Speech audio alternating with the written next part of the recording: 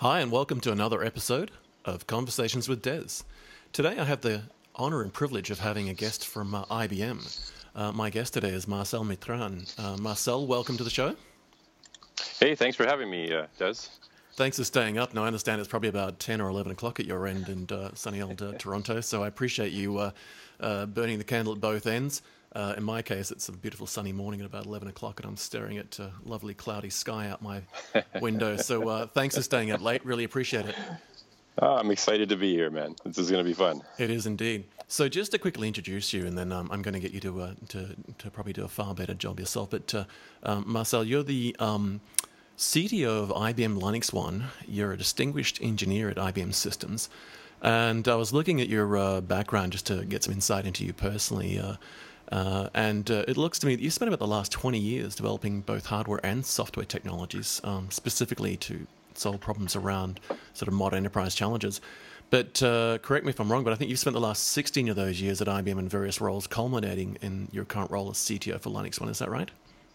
Yeah, absolutely. Yes. I've been with IBM for 16 years, started off as an entry-level compiler developer, and just kept getting more and more excited about the stack and learning more and having more influence over a broader part of the stack, and that somehow turned into a role as CTO for this exciting Linux platform. And I understand today you've got some pretty exciting news to share as far as big announcements go. So I'm very keen to lead into that. We've seen a number of things come out the last few days around the press and the media. But perhaps I could just throw to you to maybe just share this exciting announcement, and we can kind of lead into a few questions around it. Sure. Yeah. We were at Open Source Summit and announced the availability of the LinuxONE Emperor II, which is the second generation of our enterprise Linux server systems. I mean, these are just amazing systems that are really designed to meet the needs of the modern enterprise, and bring to bear all the exciting capabilities of the Linux ecosystem. It's an interesting shift to when people think about IBM and they think about sort of the traditional sort of big iron that IBM's been involved in for essentially 6 decades now, since the very first big iron machine that was being built, but the last, I guess, 40 to 50 years of mainframe, and particularly the current edition of sort of the CMOS-based platforms. I often have people sort of look at me and sort of sit up and think, Linux, open source, IBM, really? But this is a fairly natural thing in my mind, the transition to sort of for if we shake off the legacy view that mainframe is an old platform. I remember having a conversation with Steve Dickens inside the IBM team, and he had this great line that I'm going to share here. He commented that around about 1967, the Porsche 911 was released as a car, around the same time as the sort of the latest edition of sort of the mainframe architecture in many ways. And he said, when people think about the new Porsche 911 2017 edition, they don't tend to look at it and expect that it's going to have the 1967 brake systems and steering column, right? And yet for some people, they look at it and think that IBM's mainframe platform hasn't really shifted in that many years. But that's very much not the case at all, is it? No, I mean, this platform has been evolving at an incredible pace, keeping up with the needs of modern business and modern computing and modern enterprise. We've got industry-leading Java on the platform. We run a huge open source ecosystem, everything Docker, Mongo. You'd be amazed at just how rich the platform is and how capable it is and how much it's evolved over those 60 odd years.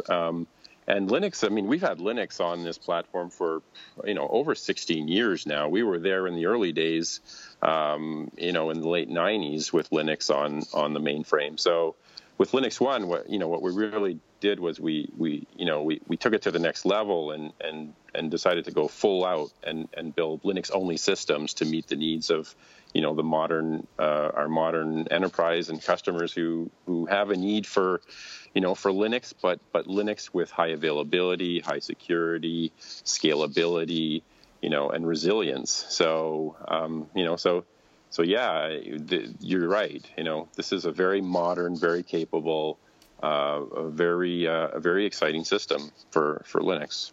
When we think about the history of Linux, just as a side, I think it was about 1991. Originally, the very first sort of announcement came out with regard to Linux as a thing. I remembered, and there was early editions of all kinds of things. There was one called Yggdrasil that I think was my very first Linux platform that actually booted. But when we think about that timeline, if it was roughly, let's say, what's that, 1991, 26 years ago, Linux became a thing. As you just said, I mean, for the better part of, well, let's say 16 years on your platform, that for the bulk of that modern duration of the life of the Linux kernel and the ecosystem around it, it's been native on the mainframe platform. And when I think people think about mainframe, they often sort of think about old 3270 terminals and these clanky old operating systems. But Linux effectively powers everything these days. It's in my damn phones, it's in our cars, it's the cloud. So it's interesting that I think there's a lot of people who are surprised when they hear this, and yet, to me, I sort of think, well, it shouldn't be a surprise that Linux made its way onto the mainframe and that it made its way there as a native client as opposed to just something sitting in a virtual machine. And it seems to me that it's a natural progression, that it scales well. I mean, we see it scaling well in the cloud. We see it scaling well on mobility devices. Given that the modern mainframe is a ridiculously powerful workhorse, it seemed a natural transition for Linux to be there. If I would love to delve just quickly into when we think about the design of the system, when we think about the heritage of sort of what we've seen over the last 50 years. When we think about the current edition of the Z14 with security baked into the DNA of the hardware and security baked into the DNA of the latest edition of LinuxONE, are there any key insights that you could sort of share around some of the influence that sort of came into the modern enterprise platform that you sort of gleaned from the last 50 years? What sort of things have you been able to leverage and learn from over the last sort of 5-odd decades of IBM's hardware platform and operating system design that have made their way into LinuxONE? Oh, there's so much. I mean, to start off, I mean, the system from a security perspective, has hardware security modules, HSMs, built into it and integrated that are, FIPS 140-2 level 4. And that, that's the highest certified HSM you can get in the industry, and that's a design point, that's inherited from that, the need in that legacy enterprise space where you've got data that's powering the modern economy, and that obviously is incredibly sensitive. So you have to operate at that level of security. Those HSMs are probably one example. The systems are actually with one of the other key sort of design points that you have to think about when you talk about enterprise computing and enterprise data serving is they're inherently scale up, in that when you're serving data that runs a large enterprise that can never go down, you have to be able to non-disruptively grow and manage that data serving environment. And so these boxes are designed for scale up. They're designed to grow vertically and do so in a completely non-intrusive way. So you can add resources to these Linux environments. You can add CPU, memory, I/O, and you can do that without ever having to bring the system down. And in a similar fashion, you can add Linux environments to it non-disruptively as your need for more transaction processing, application serving grows. And so you get this really unique sort of topology where you can grow your data serving environment vertically or scaling it up, and you can grow your application serving environment horizontally by scaling it out. And you can do this all in the context of a single system where you have 85 different hypervisors running, and each with its own set of Linux environments, and all of these hypervisors you can manage the resources underneath them transparently, and you can build this really efficient communication channel between the different environments, because when you're on a single footprint, A socket or a TCP/IP stack is essentially a memory copy under the covers. So you have this wonderfully elastic system that can do some amazing things and solve some problems that you just can't solve elsewhere with other platforms. It's interesting that when, I'm going to be upfront and honest here, people are going to think that I'm old, but, at the age of 14, I used to escape from school early. I used to forge my mum's signature, which I've disclosed to her many times now. And, my school teachers probably thought I had the biggest dental issue and psychological issue you could ever imagine, because I had to make up these excuses. Des has got to go to the dentist, or Des has got to go to an analyst. But I used to sign myself out at school and dash down to a company called Datacom, who had a data center at the end of the road, and I would work as a mainframe operator, putting paper in 132 column printers and tapes and tape drives and run batch jobs. And a lot of what you're talking about now, I mean, some of that stuff was there in the early days and has been part of the design pattern or the design principles in the mainframe from the early days, which is I think in many ways when we look at cloud and we look at a lot of what we're doing with cloud, it's high performance computing in mainframe done in a different way. But we've circled back now, I think, in many ways that people are now saying, well, it's great that we can do it by taking a lot of x86 boxes and gluing them together. But hey, look, there's a platform that's been around for a long time that's just as modern, if not more, and it's all in one platform. And as you said, they scale out. I mean, there's some key challenges around sorts of things that enterprise organizations are of any form, whether it's specific verticals like health and hospitals and aged care or education and children, through to banking, wealth management, and finance, and everything in between, where security and speed and scalability and other key things are not just niceties. I mean, they're necessities, aren't they? These are things you have to assume are there by default. You can't really bake them in afterwards, can you? They're not really an afterthought. No, you can't afford to lose your banking information, for any period of time, right? You as a banking customer expect to be able to get to your bank account any time of day. And what's more important is if you update that, the information in your bank account, you expect that to happen immediately. You don't expect eventual consistency. you need immediate consistency, right? And that's a hard problem to solve when you start to think about distributed computing and some of the challenges of cohesive data management and partitioned data systems. So, yeah, I mean, these systems are, their heritage is very real, and it was the way they've been built and designed and engineered over 60 years. There's some reality and some very strong business needs that they've been built to meet and have evolved to meet over the years. So, yeah, it is a different flavor of computing capability. And I think there's a wake up call in many ways for a lot of the we call them cloud natives in many ways, but we see the Facebooks and the Ubers of the world come along, and I sort of refer to them. It's actually a phrase that came out of IBM, I believe. I remember reading a while back. But there's the idea of a cloud native, an organization who is young enough to not have had any experience other than cloud platforms and mobility platforms, and in many ways they're relearning the things or the lessons that the likes of long-term clients of IBM and others have already known. When you look at, it's exciting to think about booking a car to come around the corner and pick you up via a mobile phone app, but as you said, when you think about some of the I always look at it from the point of view of humanities. I was lucky enough to be at the World of Watson event recently in Las Vegas, and even more recently the IBM Interconnect event. And Ginny Rometty does these great talks for roughly 2 hours, which is a long time to hold people's attention, but she just blows me away.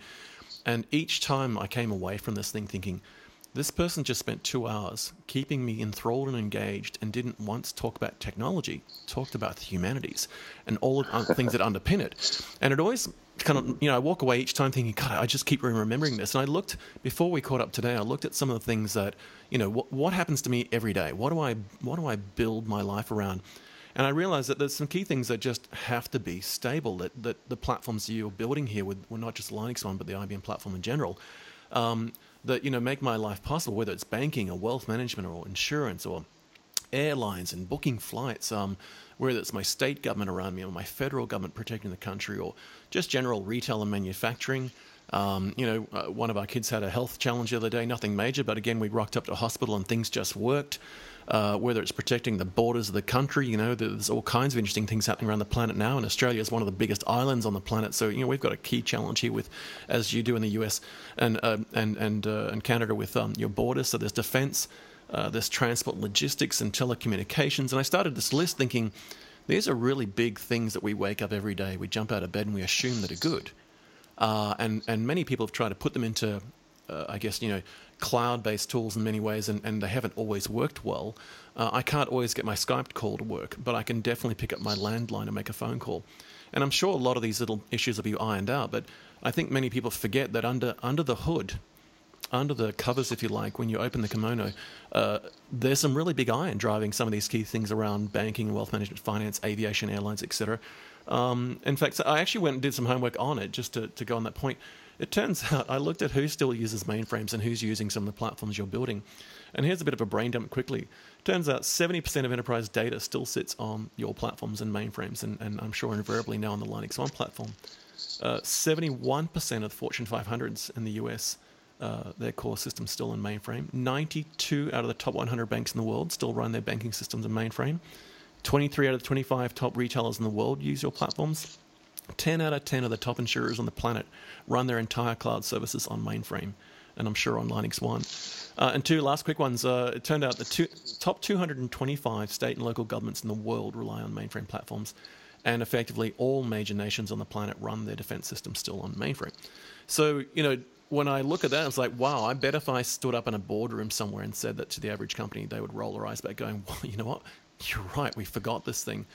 When we think about all of those platforms, I'd love to jump into a couple of key things around security, speed, and scalability in particular, because I think these are three standout areas that would be of interest that you've got some key insights into. When we think about security and how LinuxONE and the mainframe platform from IBM play into this, I think it's fair to say that two or three of the key challenges are things like insider threats, just keeping your general data and the keys that protect that data safe, avoiding data loss. We hear a lot about hacking, but invariably, I think a lot of the data breaches we're seeing now are not necessarily somebody hacking a system, but a system's design just being poorly thought out, and essentially the back door's left open and stuff just leaks. I'd love to get some insight into what you've done around the design and architecture and some of the key strengths of LinuxONE Emperor V2, specifically in this space of security and some of those key challenges, if you could. Yeah, I mean, one of the key features in the Emperor II that we announced was something called secure service containers. And what those are essentially a pervasively encrypted environment for running Docker workloads, of all things. So what happens is the workloads are, completely encrypted. They're tamper resistant, both at install and runtime. They lock out privileged users to protect against, that insider threat.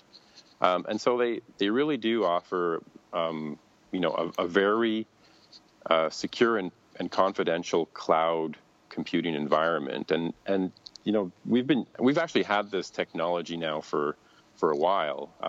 We announced it in Emperor II because we're making it more generally available for others to use. But for over a year now, we've had the IBM blockchain solution in the IBM cloud running on top of inside these secure service containers, right? And you can envision or imagine why a blockchain technology would be would really benefit from that type of security and protection and privacy, and that's really made a huge difference in the success we've had with that blockchain offering.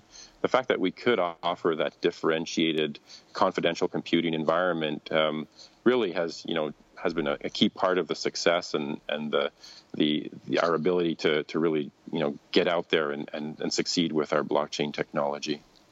I think a lot of companies are struggling to come to grips with just the concepts around things like distributed ledgers and what blockchain means, and we get very distracted with sort of what Bitcoin and cyber currencies are all about. And I often, when I talk about blockchain, I often take the Bitcoin concept out and just say, think about it as a secure token. We buy tickets online and we get QR codes sent to our phone via SMS, and we scan that to get into the show. Or we buy an airline ticket and we get a boarding pass and it's got a QR code. And I often look and say, well, that's a secure digital token, and it's often a one-time use or whatever the case might be. And then I link them back to blockchain and what it actually means. And the first challenge that comes up, people say, well, where are we going to get this? And that's when I started looking and go, well, there's companies that already do this. It's part of their platform. And I think it's fair to say that, as you've just said, that when we look at what you're doing around not just the hardware stack with the Z14 that's just come out and Linux Emperor II, but you're actually baking in this capability into the platform so that by default, by rolling this up, this is almost a capability that we can assume is there from day one. One of the things that I was really interested in reading around when the sort of Emperor II came out, having been a developer for too long and then moving out of coding and just moving into business challenges, I'm always reminded by the challenge of getting code to work at speed. And I remember reading that the latest processor that's inside the Z14 runs at like 5.2 gigahertz. And, it struck me, this is like twice the speed of a machine that I'm used to. It runs about 2.4 to 2.6 gigahertz on x86. And I'm not going to poo-poo the x86 as a great platform, but it's just that when you think about the clock speed and caching and some of the challenges around how to get your code to behave well in that space. And I also, there were two other things I was going to call out. I remember seeing there was like 640 dedicated I/O processors. I'd love you to give us some insight on what that actually means. And then the thing that really blew my mind was 32 terabytes of RAM. And, I looked at it for a second and thought, oh, is that a typo? And it's like, no, it's actually 32 terabytes of RAM.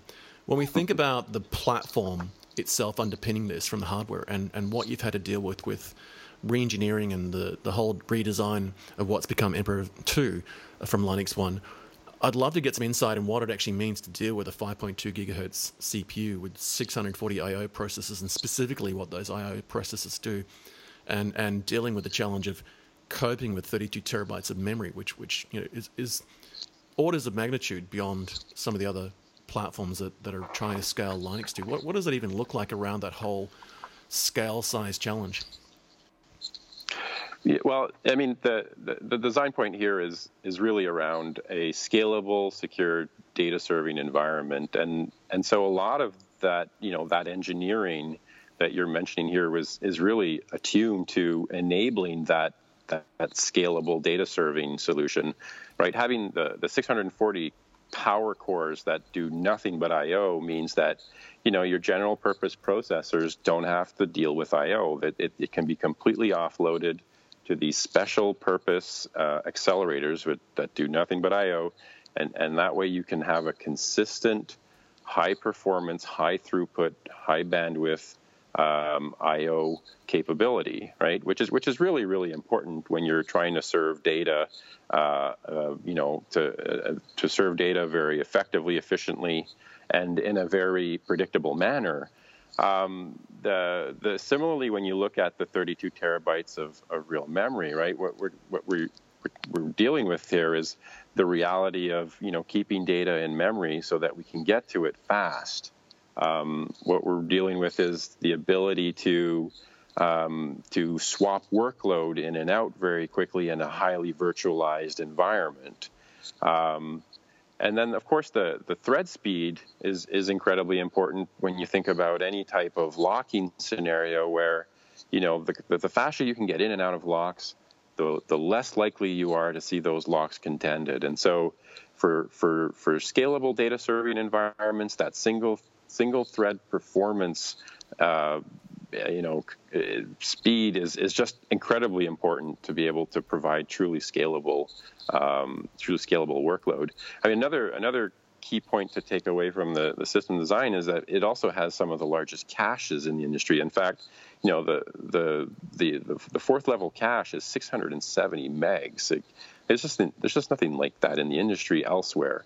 So it is really all about that having a design point that's really amenable to scalable, high performance data serving.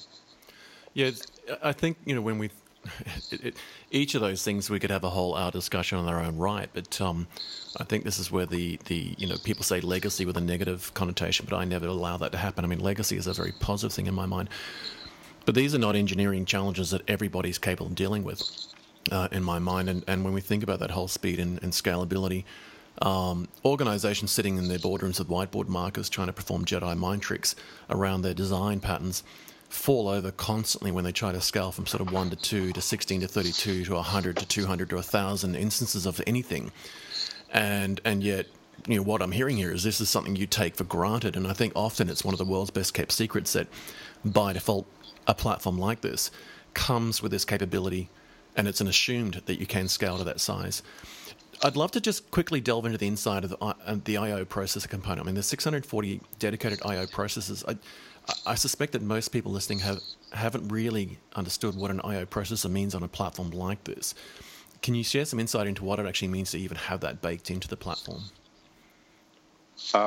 It means that your general purpose processors can focus on doing general purpose work, and they can offload any I/O processing to these dedicated processors, and the I/O can then perform in parallel. It can be driven, it can happen without having to disrupt the general purpose work. Right. And so you can get in and out of your disks and without having to disrupt the actual workload. Yeah. And it's when we think about kids getting into design and coding these days, it's something that they don't always fully appreciate, that when they write code, as you said before, like blocking and blocked I/O and so forth, your code only runs fast if it can get in and out of the processor and in and out of memory and actually execute and perform instructions.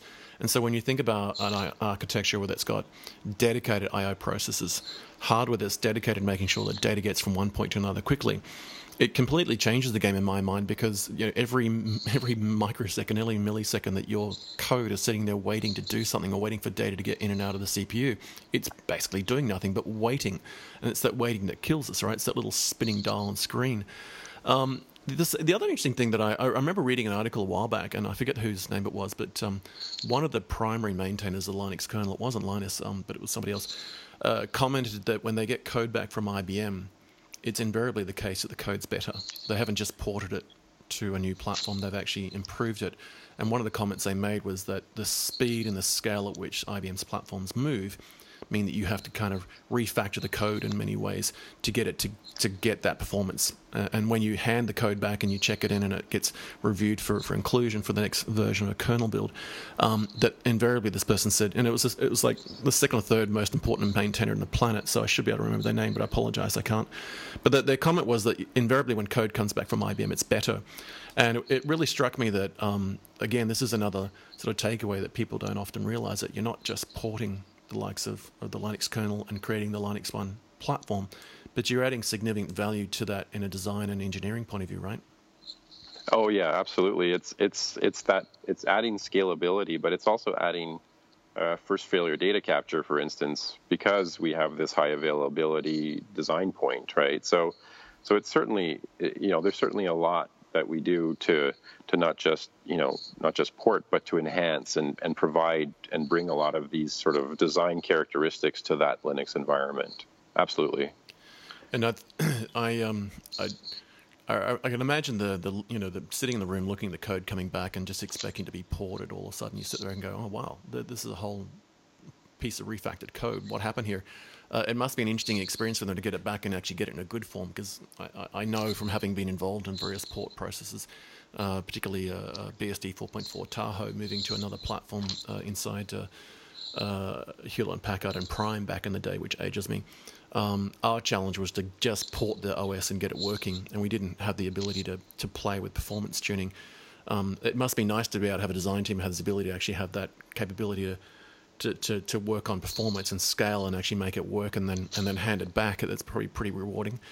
I'd love to get into the detail of where encryption and security fits in here. I was doing some math on this the other day, and I've got some research I do myself in this space around data breaches and some of those incidents. And there's an average of 1,400 data breach incidences a day. Now, they're not all the Equifaxes and the Yahoos and the LinkedIns, but and I'm not picking on them for any reason. They're just some big ones. But we're not talking about hundreds of millions or dozens. I mean, a lot of the 1,400 daily incidences of data breaches are hundreds, if not thousands, of records. But they're invariably getting more and more critical. They're not just, geeks talking on a web forum anymore. They're general practitioners. Yesterday, there's one where a medical practitioner had their website broken, and they, for some reason, decided to keep the database of their clients on their web-faced platform. And in my personal life, my son had an account on a platform called Edmodo, which is kind of like a Facebook for kids in the education space, and something like 79 million accounts got breached. So it wasn't just usernames and passwords; it was the entire dump. So every comment that my then 12-year-old son had made in this platform, and he asked me a specific question. He said, "Dad, have they read everything?" And what he was concerned with is he'd made these really cute comments backwards and forwards with a friend who was a girl in the class, and he was worried that people were going to see it and tease him. My wife had her data breached in an incident here where a blood donation website that's run where you can register and go to a hospital and contribute blood to various things. They ask you a whole bunch of very personal questions around sexual history and preference and blood type and other things like that. And it was breached in totality as well. And so, I've personally been touched by this stuff. I've been in a data breach. I've been in every modern data breach of, my LinkedIn account's been broken 3 times. Not just hacked, but my data's been breached 3 times. And it's like Xbox, and you could list these things off. So, Yahoo and Twitter and PayPal and eBay and the list goes on. I've personally had my data breached. I'd love to learn a bit more about the thinking that went into sitting back and saying, well, if we're going to put data in containers, so we're going to do it in a cloud format. Where do we start as far as a clean piece of paper goes, and how do you design that architecturally into the likes of secure containers and the platform itself and pre-stored keys and protect that? Can you share some insight into that sort of approach? How you approach that from a design point of view? How the developers approach the whole concept of building security baking it into the DNA? Sure. I mean, for us, it was key to leverage the hypervisor technology that we have.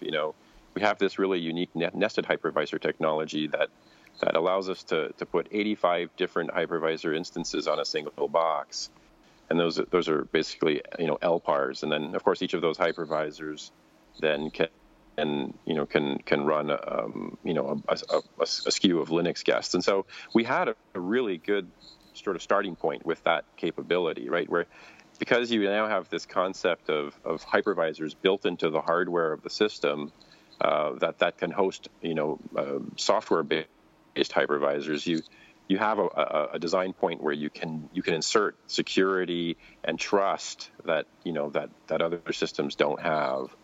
And so with that, and through some clever design and leveraging, a lot of investment that we've put into our hardware around crypto performance, with the Emperor II, the crypto performance is 4x better than other platforms.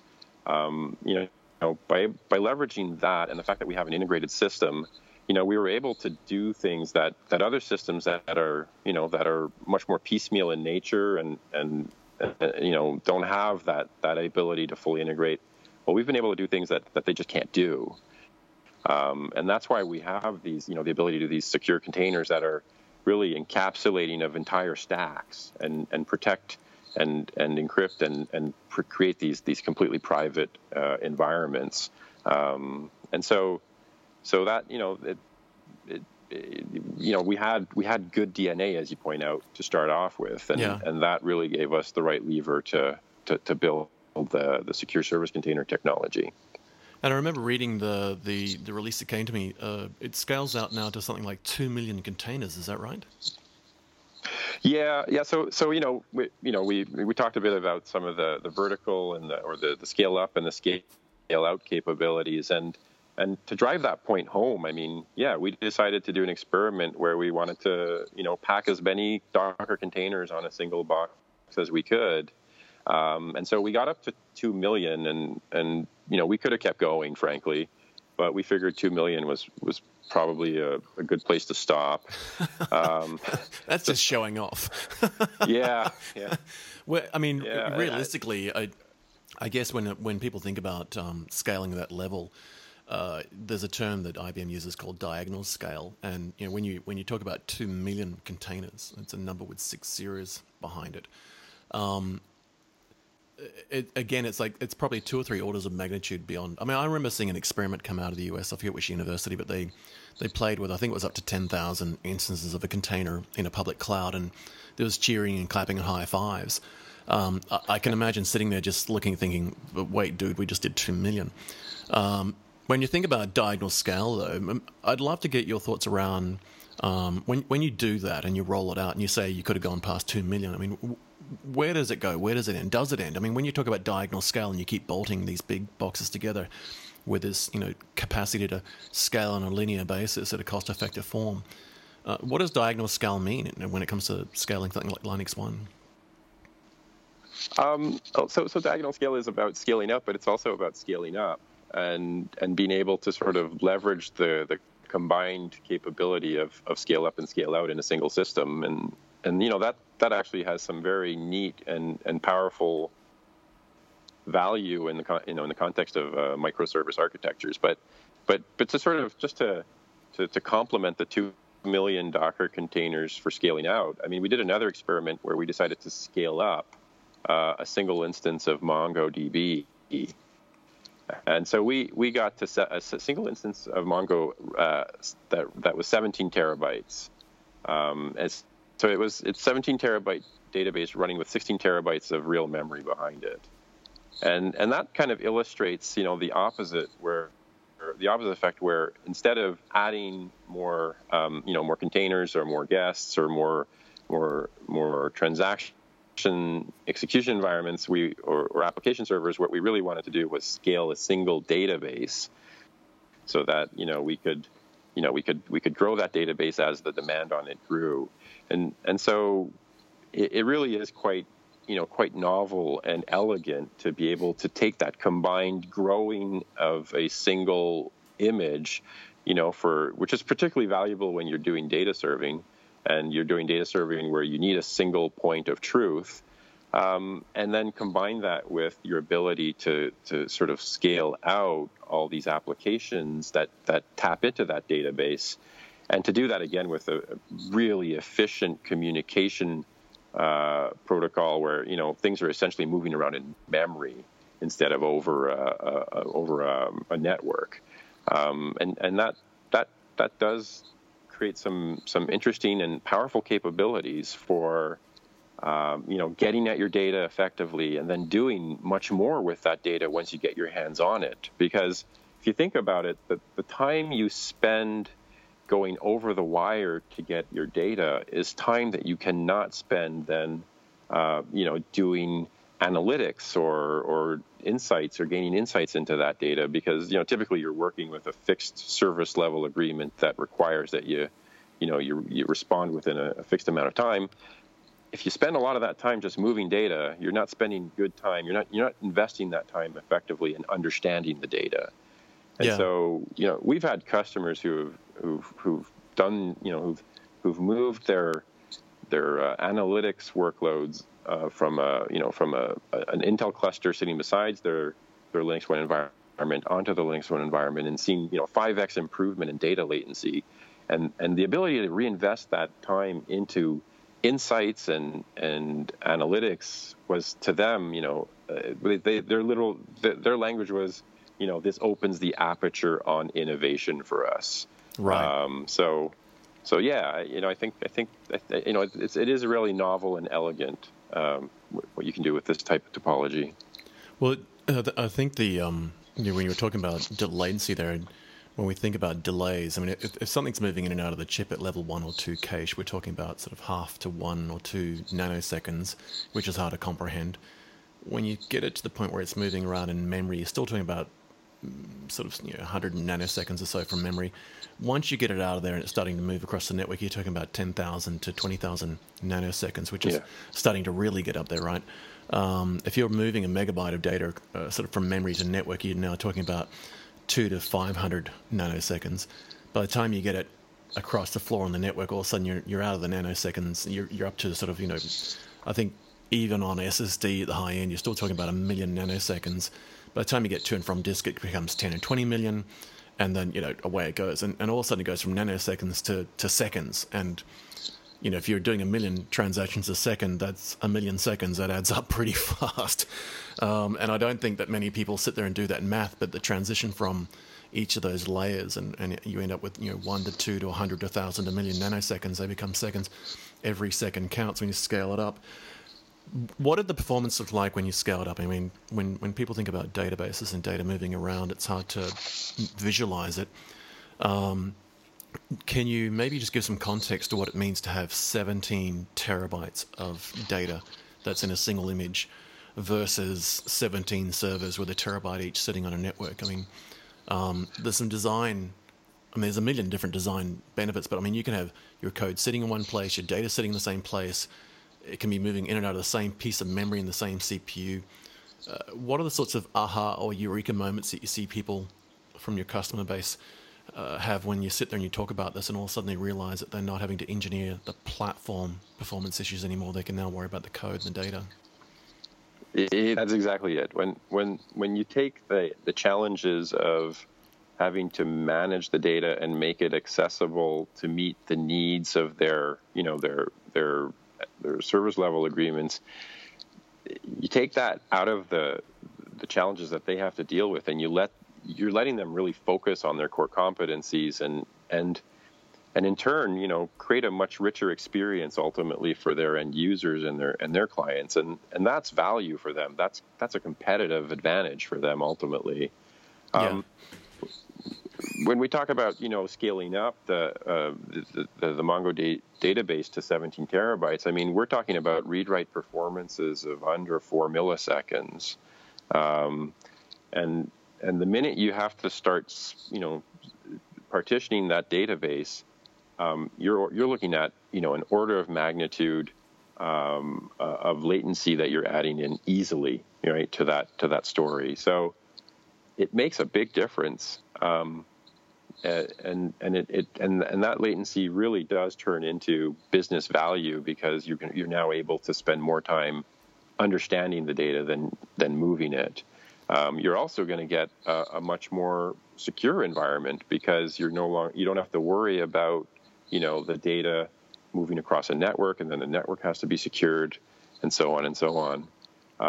You get a more robust system because you're, the less moving parts, right? Less moving parts means essentially better resilience, better availability, more robustness.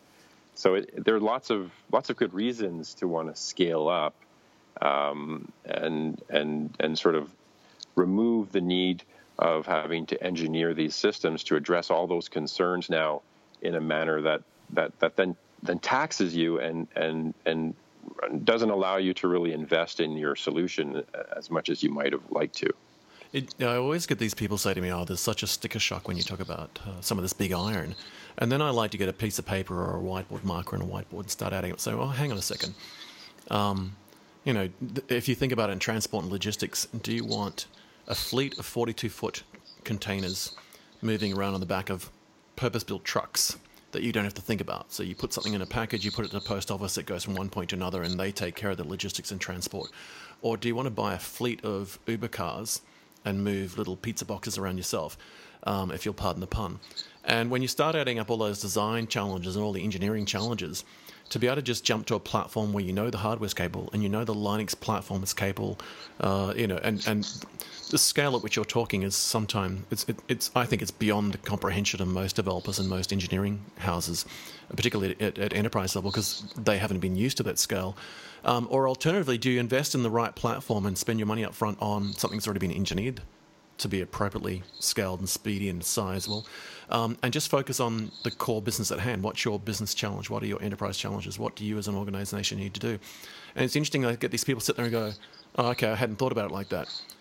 So when you don't have to worry about stacking up hundreds, if not thousands, of little machines, and you don't have to worry about a network then that can move data fast, you don't have to worry about the security and the routers and the switches and the servers and the RAID arrays and the SAN and the NAS and cabling and God knows what, when it's all in one platform. and you can assume then that that's there. It's interesting to watch them sit there and go, oh, okay, well, I could spend lots of money doing all these little interesting pieces where there's lots of moving parts and lots of risk, or I can move to a platform that just assumes that that's baked in. And the change in thinking is interesting. Are you seeing, not so much the eureka moment, but are you seeing a shift where people now are realizing that they can get access to a platform where they thought, oh, we're a Linux shop, we can't go mainframe. Oh, okay, well, tick, that's a solved problem. We're a MongoDB shop, or we're a Spark analytics shop, or we run HDFS and Hadoop. And all of a sudden you say, well, these things run native.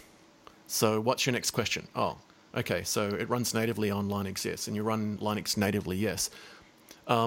How does that conversation look when you're sitting in a room with someone who's putting all these blockers up and all of a sudden, well, that's no longer an issue, that's no longer an issue. So you start to delve into what is the challenge? What kind of things come out of those conversations in your experience? Because, I mean, you're at the bleeding edge of it, you're at the coalface. Where do people lead to and quickly sort of get the point, well, if we take all those blockers away and those assumptions that were all wrong, what do those conversations look like in those rooms when people start to focus on what their core business is and how they can leverage these strengths of the platform? I think, you know, it's always nice to see that eureka moment where people go, wait, we can do this. You know, I think there's always challenge in sort of overcoming some of the religion that exists that you mentioned as well around this attachment to legacy, and it does take work to kind of get some people past that sometimes. But what's nice is when you can talk to people who don't have the burden of that religion or that bias, and they see the value, and their eyes light up and say, "What? You can do that?" I'd love to be a fly on the amazing. wall in those meetings. I mean, I really love.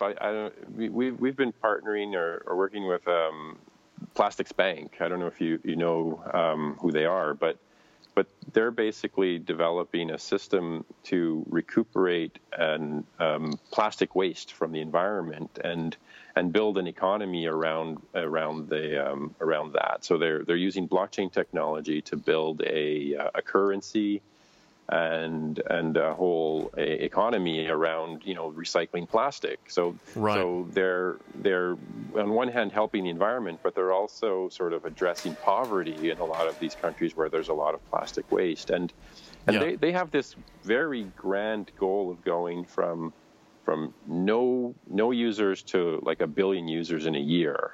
Okay, 1 billion. And 1 billion. Wow.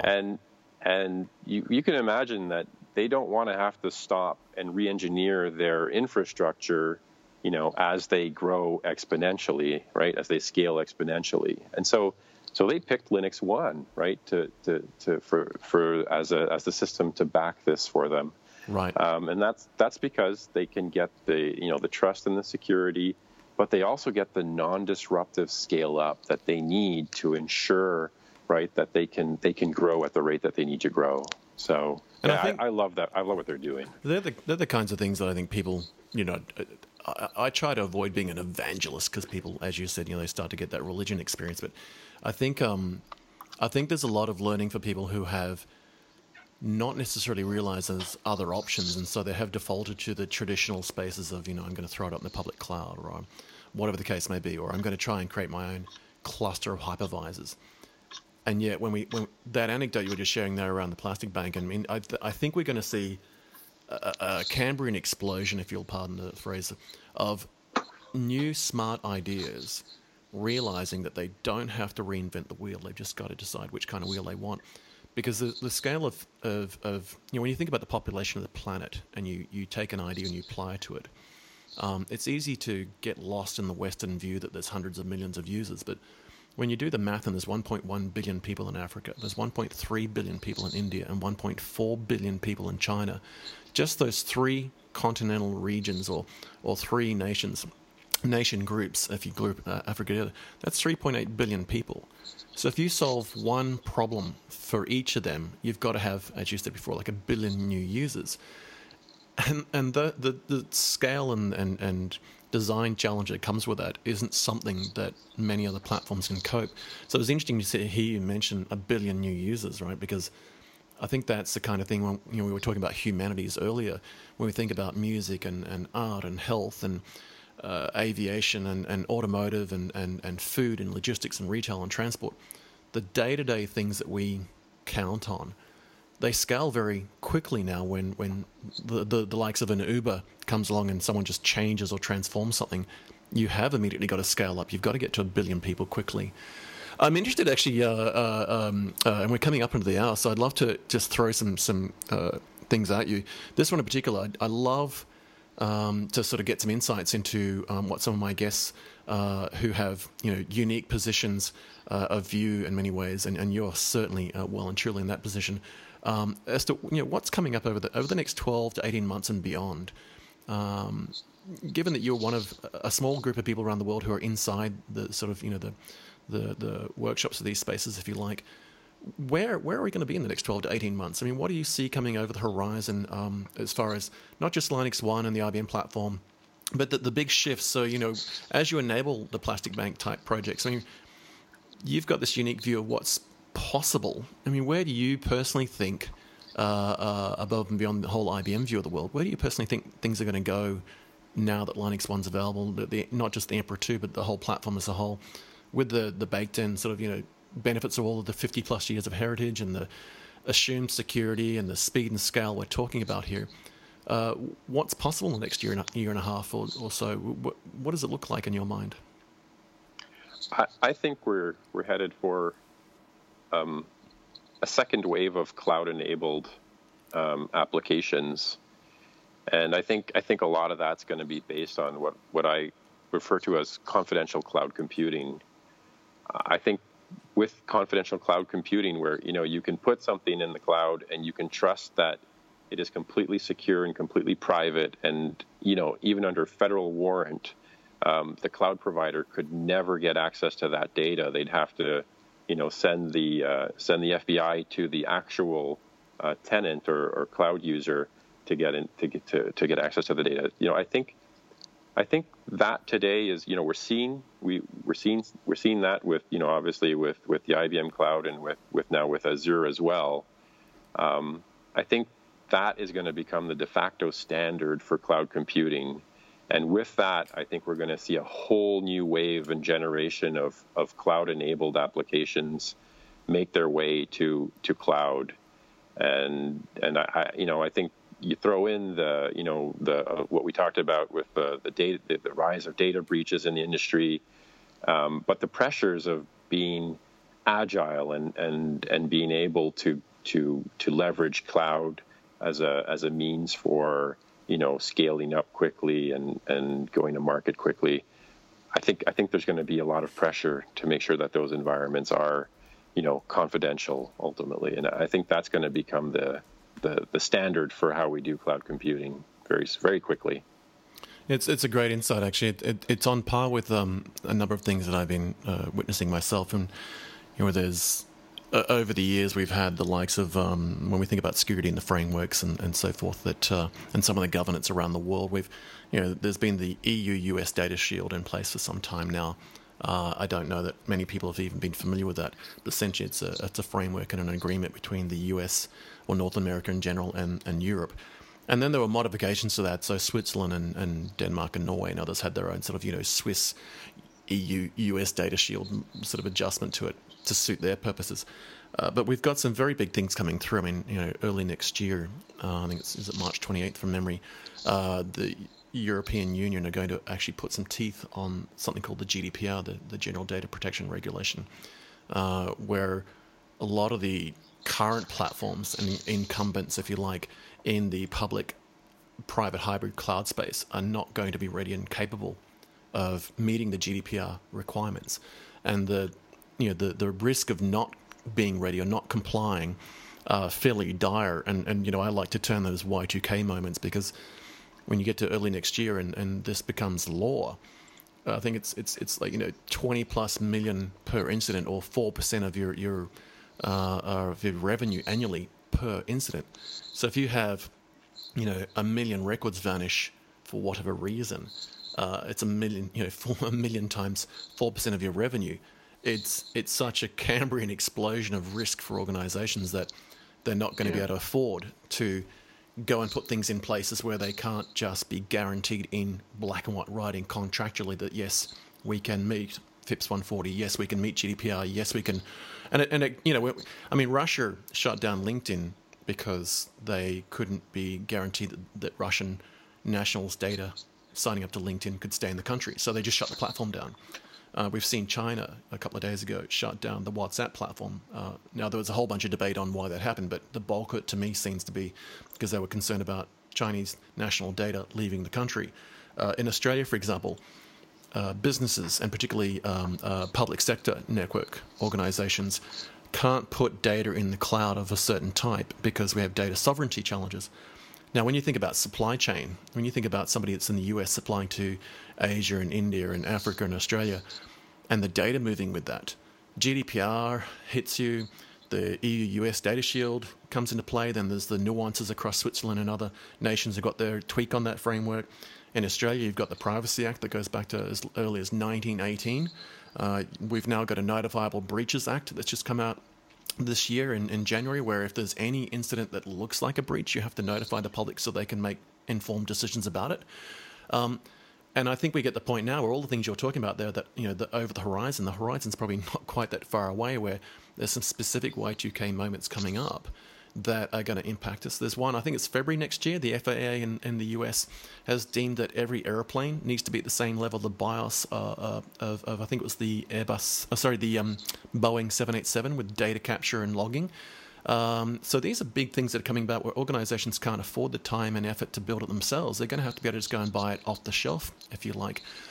So I think you're absolutely smack on the point there that over the horizon, this big shift to the assumption of security, the assumption of protection, the assumption of scale is going to be in need. Are there examples that you've already seen people adopt this already before we wrap up and get to the top of the hour? Are there any anecdote examples of people, and you've mentioned the plastic bank, do you see organizations already coming to you with this sort of clarity, knowing these things are coming through, saying, hey, look, we realize that we can't get this in other platforms. It appears you've got the only platform or the leading platform on it. Are there any, without maybe even naming the brands, that you could sort of share some insight into that folk listening could look at it and say, well, that applies to me. I think that's something I need to do.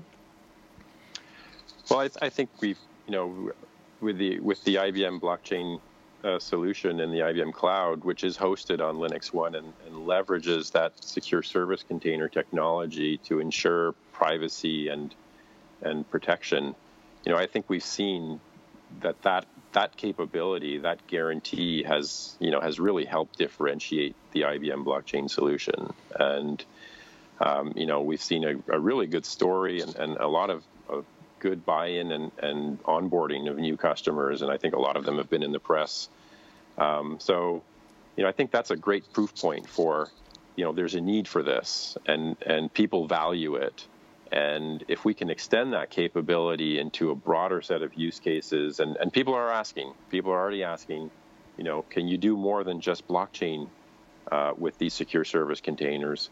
Can we put a database in there, for instance? Can we put our transaction processing environment in there? So yeah, we've definitely seen a lot of interest, and like you said, I think there's a lot of market pressures that are driving that need. So yeah, I think it's inevitable. Well, I think it's an exciting time for us because we're at the point now where we've got things that are impacting us that we've either got to stop happening because people have made bad decisions on design, or they've had time pressures or cost challenges where they just haven't been able to invest in the security. I think we're in an exciting time now where, for me, I think we've got this situation now where you're enabling this whole next generation of applications and next generation of service level, where, as you said before, having a platform put into the cloud, whether it's on-premise cloud or hybrid public cloud, where we can assume that things are secure. And as you said, without somebody with a gun rocking up your front door and a warrant and demanding you hand over the password or your keys, providers can put their hands. We saw the thing with Apple and the iPhone and not wanting to decrypt data. I don't think it's the provider's role to do that. I think we need to put control of the data back into individuals' hands, both as consumers as well as service providers offering the actual platform. So I think you're absolutely right. There's a whole new generation of thinking and design around next generation apps, next generation security, and also speed, time to market. So, look, thank you so much for your time, Marcel. So, Marcel Mitran, you're the CTO of IBM LinuxONE. You're a distinguished engineer at IBM Systems. You've had, as we saw, 20 years of developing both hardware and software, so you've got a very unique view of the world. 16 exciting years at IBM, and particularly focused of late on Linux and LinuxONE, and the recent announcement of Emperor II. Thanks for sharing that with us. Some amazing insights there. Thank you so much for making your time available. It's been an absolute pleasure talking to you. Well, thanks for having me, Des. It's been fun. And hopefully we'll have you back on again soon. So, folks, we're going to wrap up there. Some amazing insights, and I'm sure you've enjoyed them all, talking around security and speed and scalability of Emperor II and the LinuxONE platform. And that, we're going to wrap up, and thanks for listening. Cheers. It's Des here, and Marcel, thanks so much for your time. Thanks.